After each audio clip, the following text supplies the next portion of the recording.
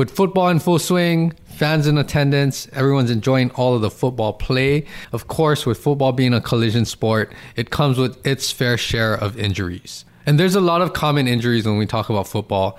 But one of the things that we often tend to overlook, and I can speak from an athletic trainer standpoint, and also being around the athletes, football players, is injuries to the brachial plexus. So the brachial plexus is the nerve network that comes out from your neck, your cervical spine region, travels all the way between your rib and your collarbone, goes down towards your armpit. And this is the nerves or the neural network that supplies pretty much innervation to all of your upper extremity. And this is very, very important that it works properly because this is how we control all of our motor function and also perceive sensation. This episode is all about brachial plexus injuries, or in layman's terms, stingers, that we're going to talk about how to recognize this and, more importantly, what to do and some of the education that comes with knowing what is a stinger and how do you prevent this from happening and what kinds of things you need to think about in terms of recovery so that you can prevent this from impeding your performance. All of the football players out there, athletic trainers too, enjoy this episode. Welcome to the HNL Movement Podcast, where everything is geared to leveling up your performance in activities, sports, and life. Join me in my professional journey as I share my knowledge and experiences while also learning from professionals, colleagues, clients, and you with one goal in mind: how to optimize human performance. This is the right place to learn how a multidimensional approach will sustain the performance and lifestyle you desire. Welcome back, everyone, to the HNL Movement Podcast. Thank you again for joining me for another week. Any new listeners out there, you're in the right place to hear about everything that gears to optimizing your performance. Every week, I either have solo episodes or guest interviews that share their story and things that we can relate to really elevate your performance. For all of the returning listeners, thank you again for joining me for another week. I really appreciate all of the support. If you like any of the episodes that you hear out there, please feel free to share it with family, friends, and go to Apple Podcasts and rate the podcast. Also, to stay up to date with all of the most recent episodes, please subscribe to my podcast. That will really help with the growth of the podcast as well.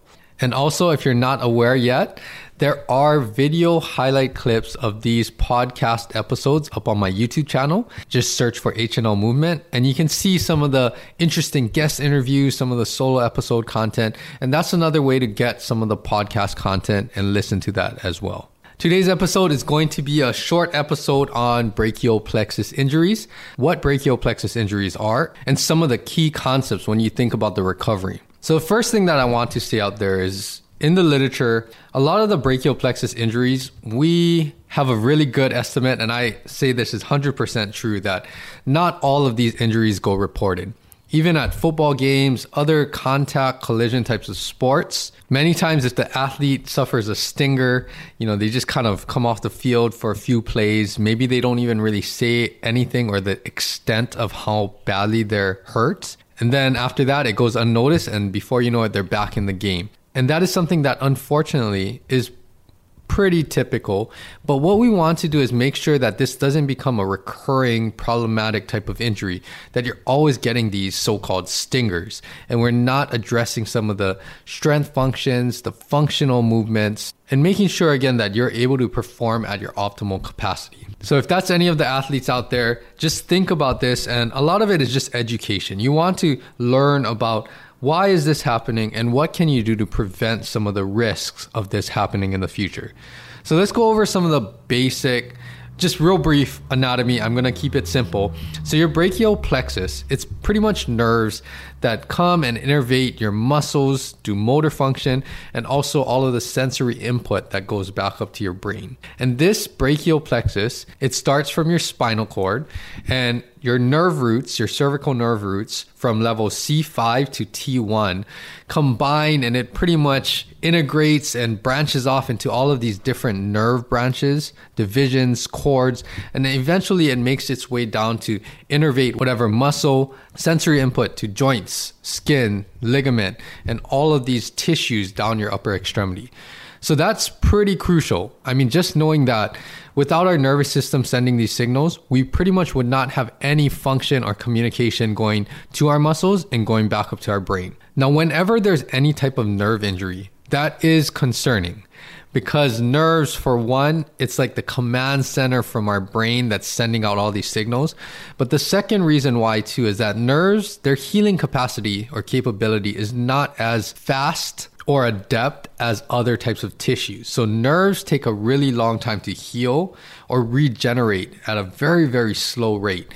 And because of that, if you have permanent damage to your nerves, for example, if a nerve gets permanently damaged where there's no sensation or it becomes paralyzed, you can't really recover from that at that point. So there's a point where extensive or beyond this threshold of damage, your nerve is not really going to heal itself. And of course, that's the extreme end. But overall, we do not want to keep taking repetitive trauma over and over to your nerves, because that can have a cumulative effect and eventually start to impair your function, your sensation.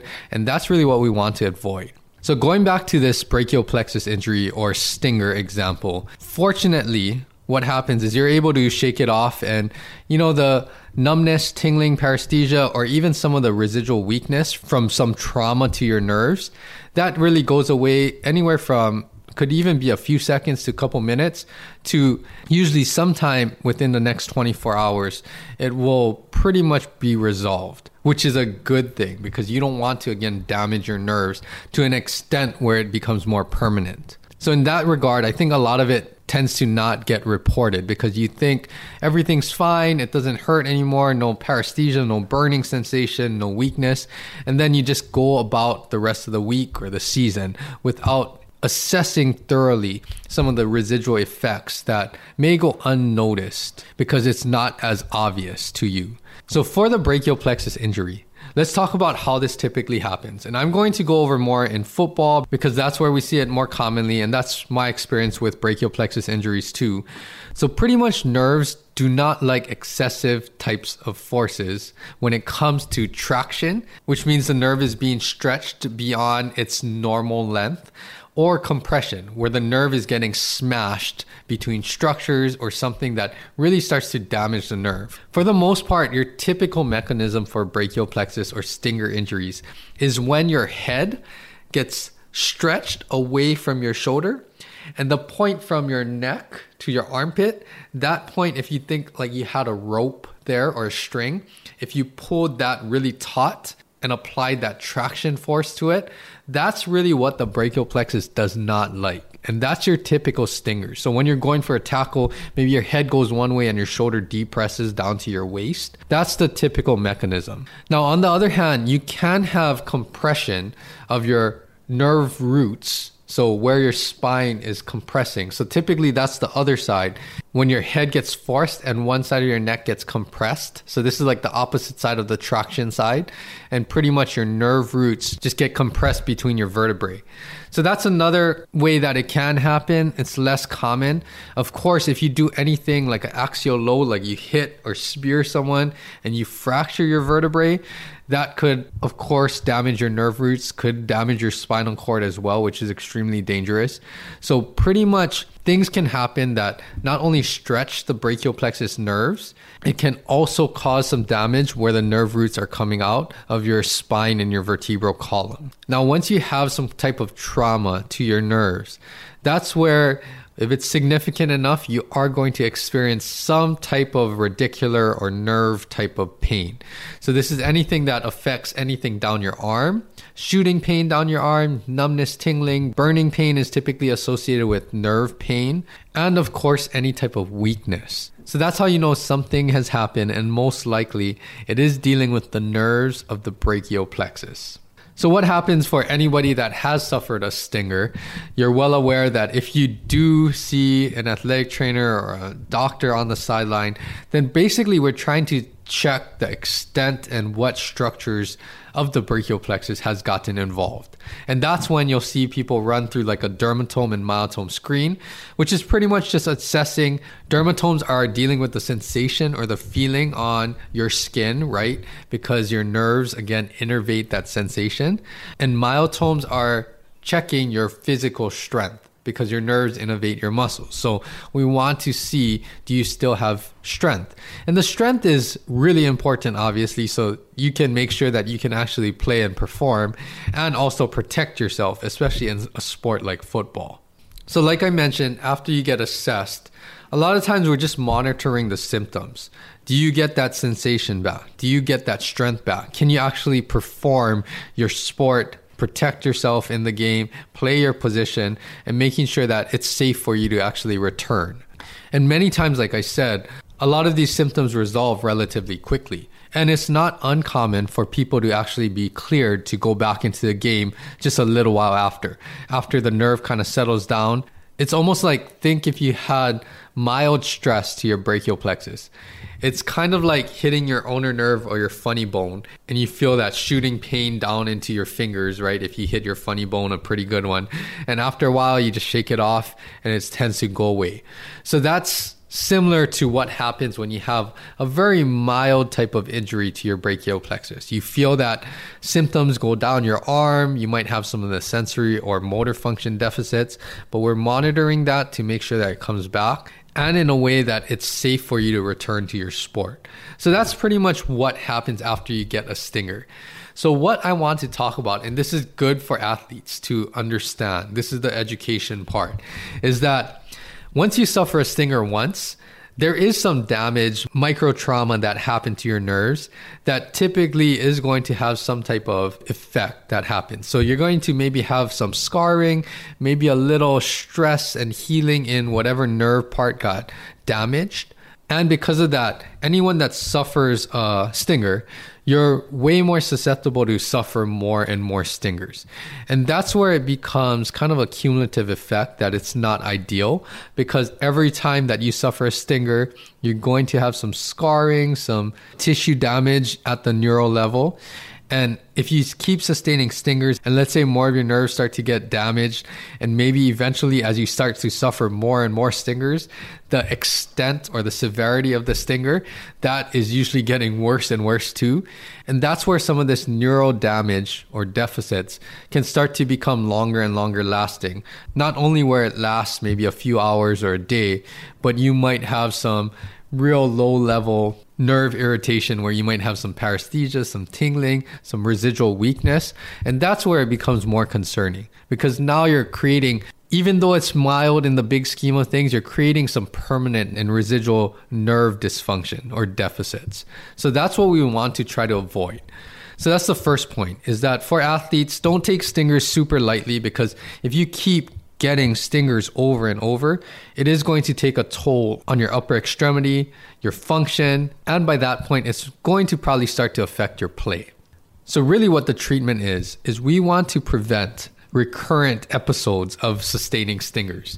And there are some things in the literature out there. I think a good article that I came across that's just a good reference point is published by Swank et al. In 1996. And it's an older article, but this is some of the things that clinically we do see in athletes. And they pretty much did a study on chronic brachial plexus injuries and upper extremity proprioception and strength. Now, there's some things that, of course, could be improved on in this study, but basically some of the big things that they found is that there are greater strength deficits with people that sustain more and more episodes of brachial plexus injuries. And not only do they find greater strength deficits, but it also can be concluded that if you keep sustaining these repeated episodes of stingers, then that does increase you for not only more stingers in the future, but a more risk for frequency of sustained stingers and also the severity of the stingers in the future too. So if you get your second, third, fourth, fifth stinger, everyone might tend to have more severity, more residual symptoms that last longer, unfortunately. And that's what we want to try to avoid. And the reason why, again, is that we don't want to have this scarring and damage of our neural tissue and fascia and just make it more easily sustain any type of injury or trauma to our brachial plexus and our nerves. Now, what I do want to talk about with this, because I do a lot of not only rehabilitation, but performance training, is that over time, if you sustain even one stinger, you might not know again all of the lasting, fine detailed effects that it had on your shoulder. Just because you don't feel the immediate symptoms again, it doesn't mean that your function is completely back to baseline and you're able to continue training and keep yourself strong and functional. So over time, the effects of stingers, it could gradually lead into shoulder muscle imbalances. Maybe certain muscles are getting weaker without you knowing. Maybe your posture is being affected, the position and strength of your neck as well. And this could eventually lead into bigger problems like shoulder instability, improper movement of your shoulder.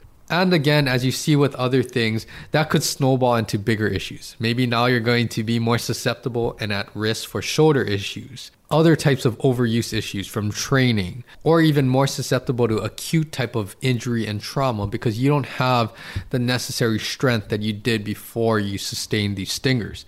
So those are some things that I want athletes to think about, is making sure that you're getting assessed and you understand if there's any residual weakness or indirect effects on shoulder muscle balance, that you're addressing that. And over time, you're going to restore that function. And that is very important to protect not only from brachial plexus injuries, but to protect from any future chronic overuse or even acute injuries down the line. Now, one other thing that I want to mention is for those that have suffered a lot of stingers, that might be telling you that there's certain things that you have to do to protect yourself. And I'm not a coach or anything, but it could be technique wise. It could be the way that you're hitting, you're tackling. Maybe those things need to be addressed. Another aspect could be the strength and conditioning. For a lot of football players, depending on your position too, it's always a good idea to make sure you have good posture, you have good lifting technique, you're building up not only muscle strength, but muscle density in the right areas. You want to protect your neck, your shoulder, because again, there's a lot of structures like the brachial plexus that are susceptible to get damaged through all of that collision.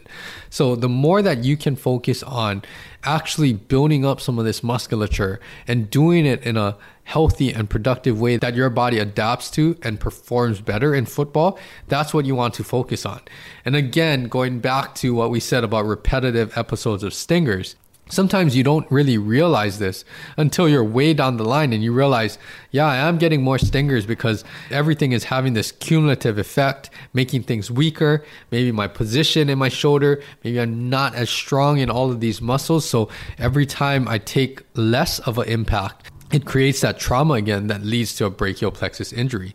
And that's what you really want to avoid. So I'm not going to go into the nitty gritty, but that's where rehab, strength and conditioning, knowing how to restore that strength and function and even get stronger than what you were before you got injured, that is key. And that is something that's key, and a theme with a lot of my episodes is making sure that we continue to address some of the dysfunction, some of the muscle imbalance, tightness, mobility issues from our previous injuries, because that will help to not only prevent injuries in the future, but help us to perform as optimally as we can. And that is what everything is about, making sure that you can perform at the level that you want and elevate your performance. Overall, that's all that I have for this episode. Thank you again for tuning in. For everyone out there, check out all of the previous podcast episodes. Share these podcast episodes with teammates, friends, family, anyone that you think would take some value out of this. And again, check out my YouTube channel. Search for HNL Movement and you'll see some of the highlight clips going up daily. So that's something that you can subscribe to my YouTube channel for the most recent updates. And also check out my social media. I have been not as active because of all my commitments with my PhD program and school and everything that's going on. But I will try to get more content up there as well. So you can check that out at HNL Movement. And lastly, I would love to hear any feedback or questions. You can contact me through social media. Email me at andrew@hnlmovement.com or go through my website, hit the contact page, and that will get sent to my email as well. Overall, I hope everyone is doing well. Keep training, stay healthy, take care of all of your injuries, and I will be back here, same time, same place next week with another episode. Until then, aloha.